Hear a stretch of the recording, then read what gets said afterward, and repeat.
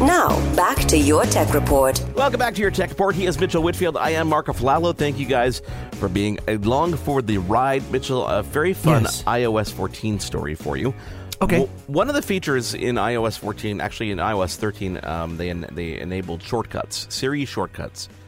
This is kind of like a programming language, kind of pseudo-programming language that lets you create, tasks that have different, triggers, so you can make it open an app and hit this button if the app actually enables it.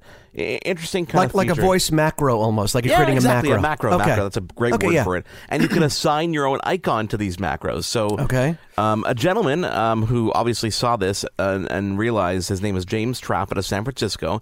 He's a designer. He decided, let me make some icons that people can use for these shortcuts, because he saw how people were customizing their actual apps and their actual home screens. So he created this icon pack and he started to sell it for $28 US. Okay. Well, a YouTuber by the name of MKBHD, Marques Brownlee, talked about this guy and talked about his icons, which skyrocketed the purchases of these icon packs from what he was making, a couple $100 or $6K to about $40K after the first day, and he had sales of about $116,000 from 4,188 customers, and that is as of the writing of the article that I'm reading now. Whereas who knows where it is today, but just shows you the influence of certain people, especially the credible ones like MKBHD, like Marques. Yeah, exactly. And I was going to say, first of all, bravo to Marques Brownlee for doing that and supporting and promoting people that are doing cool things, not just big companies. He really is a champion of just good products in general, which I love. And it does good to show you why, Mark. You just mentioned it. There's a reason that like people are called media influencers. When you have the kind of reach that MKBHD has, reaching 10 million people. I mean, what does he have? Is he up to like 12 million or 13 million subscribers now? He's up to like 12, It's it shows you, like you said, the power of social media and being wielded in a good, positive way. Not to trash, and that's not what Marques does. He likes to promote good stuff.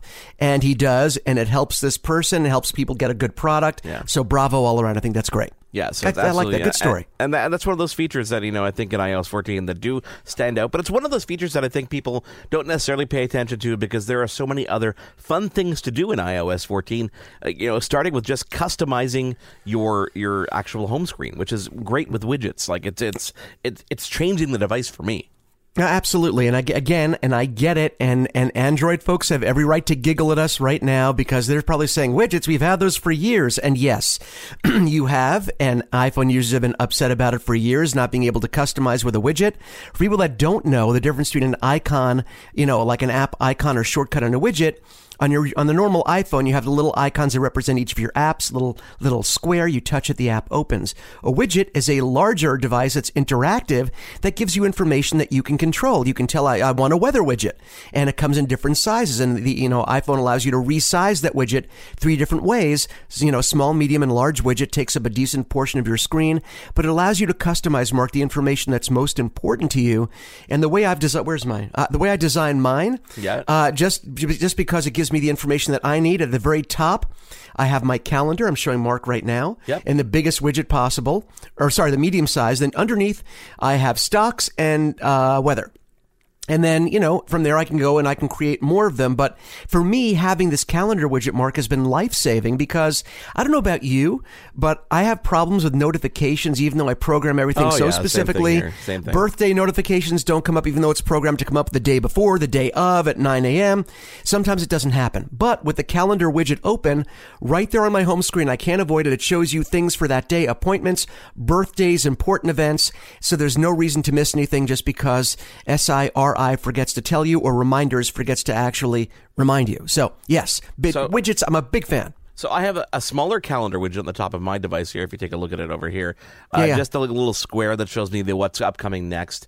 I haven't gone into great detail about really getting a lot of the widgets in there, but I have the weather widget on my second screen, on my second page there, and then I got rid of everything else. Like I started removing all the apps that I don't use frequently because on the far right, when you scroll all the way to the right, you have the app library, which is a way for you to search the entire device for the apps that you use, and it actually prioritizes apps in the way you use use them. So it brings, the more frequent ones to the top. And I find that is a great way to look through my apps. Like, they're all sitting here, and I can just kind of scroll up, and they're already categorized into genres for me. So I don't have to worry about it, which is pretty cool. But definitely, the widgets really transformed this entire device.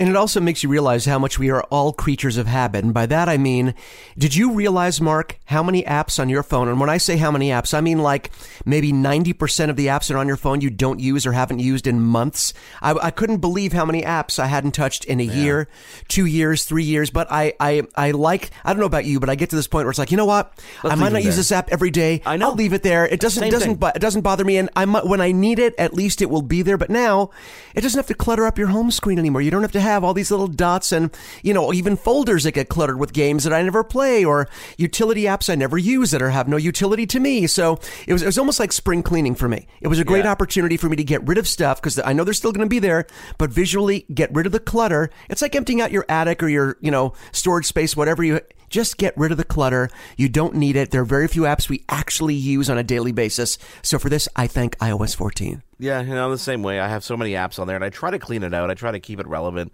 but it doesn't always work because there's so many things on there. I'm like, yeah, let me keep that up here just in case, which is pretty cool, and then go ahead and do it. The other one that I kind of like, it's such a stupid feature, man.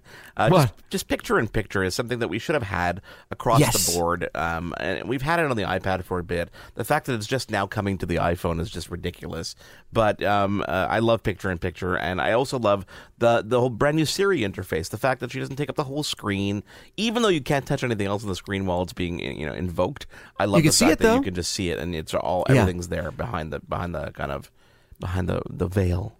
You know what? And again, you say this is a small thing, and literally and figuratively, it might be a small thing, but I can't tell you how frustrating it was that when a phone call came in or when a FaceTime notification came in, how your whole screen would be hijacked regardless of what you were doing, reading, how you were interfacing with your iPhone. Everything just stopped and it went to this full screen. Look who's calling, and it's not necessary. Yes, the one thing I did like is seeing I have funny pictures for people when they call me. So when it went full screen, it would be a funny picture of that person. It's like, oh, there's Mark and being silly, or actually for you, it's a cute picture of your family. But otherwise, it doesn't need to take up the whole thing. Yeah, but here's the thing. Did you not notice this? And again, I'm seeing it because on my iPad a lot. So the phone will ring, and I'll get the little thing come down from the top of the screen. Right. I'll hit answer, but then it brings me to the answer screen where I still have to hit answer again sometimes. And I think it's we have to slide it. I don't necessarily have to slide it. Sometimes I have to slide it. Sometimes it lets me just answer. I think it has to do with unlocking the phone. When the phone is still locked, you still have to go unlock it. It's Which very is weird, strange. But the behavior is not really... It's not perfect yet. Yeah, it's not worked out yet. Yeah. Not really where I want it to be. Also, the control center, which is when you kind of slide down and you can turn on your lights and you can... Yeah, on the right-hand side of the phone, yeah. I find that really kind of intuitive. You can really customize it. They've added things like bedtime, QR code scanning, access to some of your smart home devices, which is pretty cool. So across the board, the control center is something that I really, really enjoy. Where's QR scan? I'm looking at mine right now. Where's QR? If it's not there in your control center, toward the bottom, you should see a little thing with the QR scanner that all you have to do is you head into your settings app. Just go into well, hold on. Here we go. This is all for everybody out there. If you want to get that QR, because you know what? It's a very useful thing to follow and tag items or to look something up. Okay, so I'm in settings. What do I do now? Go down to control center. I'm in. So what? That's in the third section of apps that starts with general. Okay, so and then I'm going to control center. Yeah. Now, right here, by the way, you can hide your home control if you want. If you want to get rid of your home control apps, you can get rid of that there now. But it says included controls, and then there's a section of more controls. Down in the more controls, you'll see QR code reader, but you'll see everything else that's there. There's guided access, there's dark mode, accessibility shortcuts, timer, voice memos, lots of really cool things you can throw onto that control center screen. I'm adding this. You can add notes, sound, stopwatch. Oh, this is incredibly useful. I'm going to add a stopwatch too. You see? So you can continue with the show. I'm going to play around with my iOS 14 thing continue with the show without you here. This is not how this works. All right, I'll put it away. But that's a great thing to know. I did not know that. There you go. My poor Johnny Carson for the day. Go ahead. What else? What else do you like? You know what? My main concern, honestly, was the widgets. You know what? The iconography is a little bit different. You'll notice that the apps now, certain apps have a little ring around them to highlight them a little bit. I like the new iconography. Some people were thinking if it ain't broke, but I happen to like it. It shows me that I'm dealing with something new. Do you use any apps that you can now make default, like a different browser? Some people use Chrome instead of Safari. Some people use Outlook instead of Mail, and you can now choose which one is the default. I appreciate. No, I did know about that, but I haven't changed anything because I still use the default engines that I use, of course, in my everyday, which was fine. I use Google search and Safari is the browser and all that stuff, so that wasn't an issue. I'm just looking around my phone now, and the one thing I will say, at first, and this is before .01 came out, I guess, to the first fix, the immediate fix. And that was there was a little bit of a delay. There was a lag for SIRI. Actually, I could say Siri because you have to say hey first. Yeah. So there was a little bit of a lag with Siri. She had a little problem recognizing and getting her work done. There was always a big delay. I found the gap is closed. That speed gap is closing as updates come out. I just want to give a little thing out there to people, and this is courtesy of Brian Tong, who also does some great YouTube videos. He used to do Apple Bytes, I guess, on CNET, and then he has his own brand, Apple Bits. Really good stuff. And he gave a little recommendation to people that I'm going to pass on to Aaron. Thank you, Brian Tong, for this. So he was saying there are people that are going to be downloading, like yourself, Mark, the latest version of iOS 14.2. In beta, you're doing it right now. You're testing it. I will tell people right now, if you're planning on getting a new iPhone, even though that event is going to be October 13th, they haven't made it official yet, but that's when it's going to be. They're going to announce the new phones, probably come out with some in October and some in November. If you plan on getting a new iPhone, do not, and I repeat this, do not download the 14.2 beta on your main device that you plan on transitioning into your next iPhone, because when you do your backups, it will back up the beta that you have and then try to put it on your new phone. All the new phones are going to be shipping with an earlier version. They're still going to be shipping with 14.1, not 14.2, because it's not ready yet.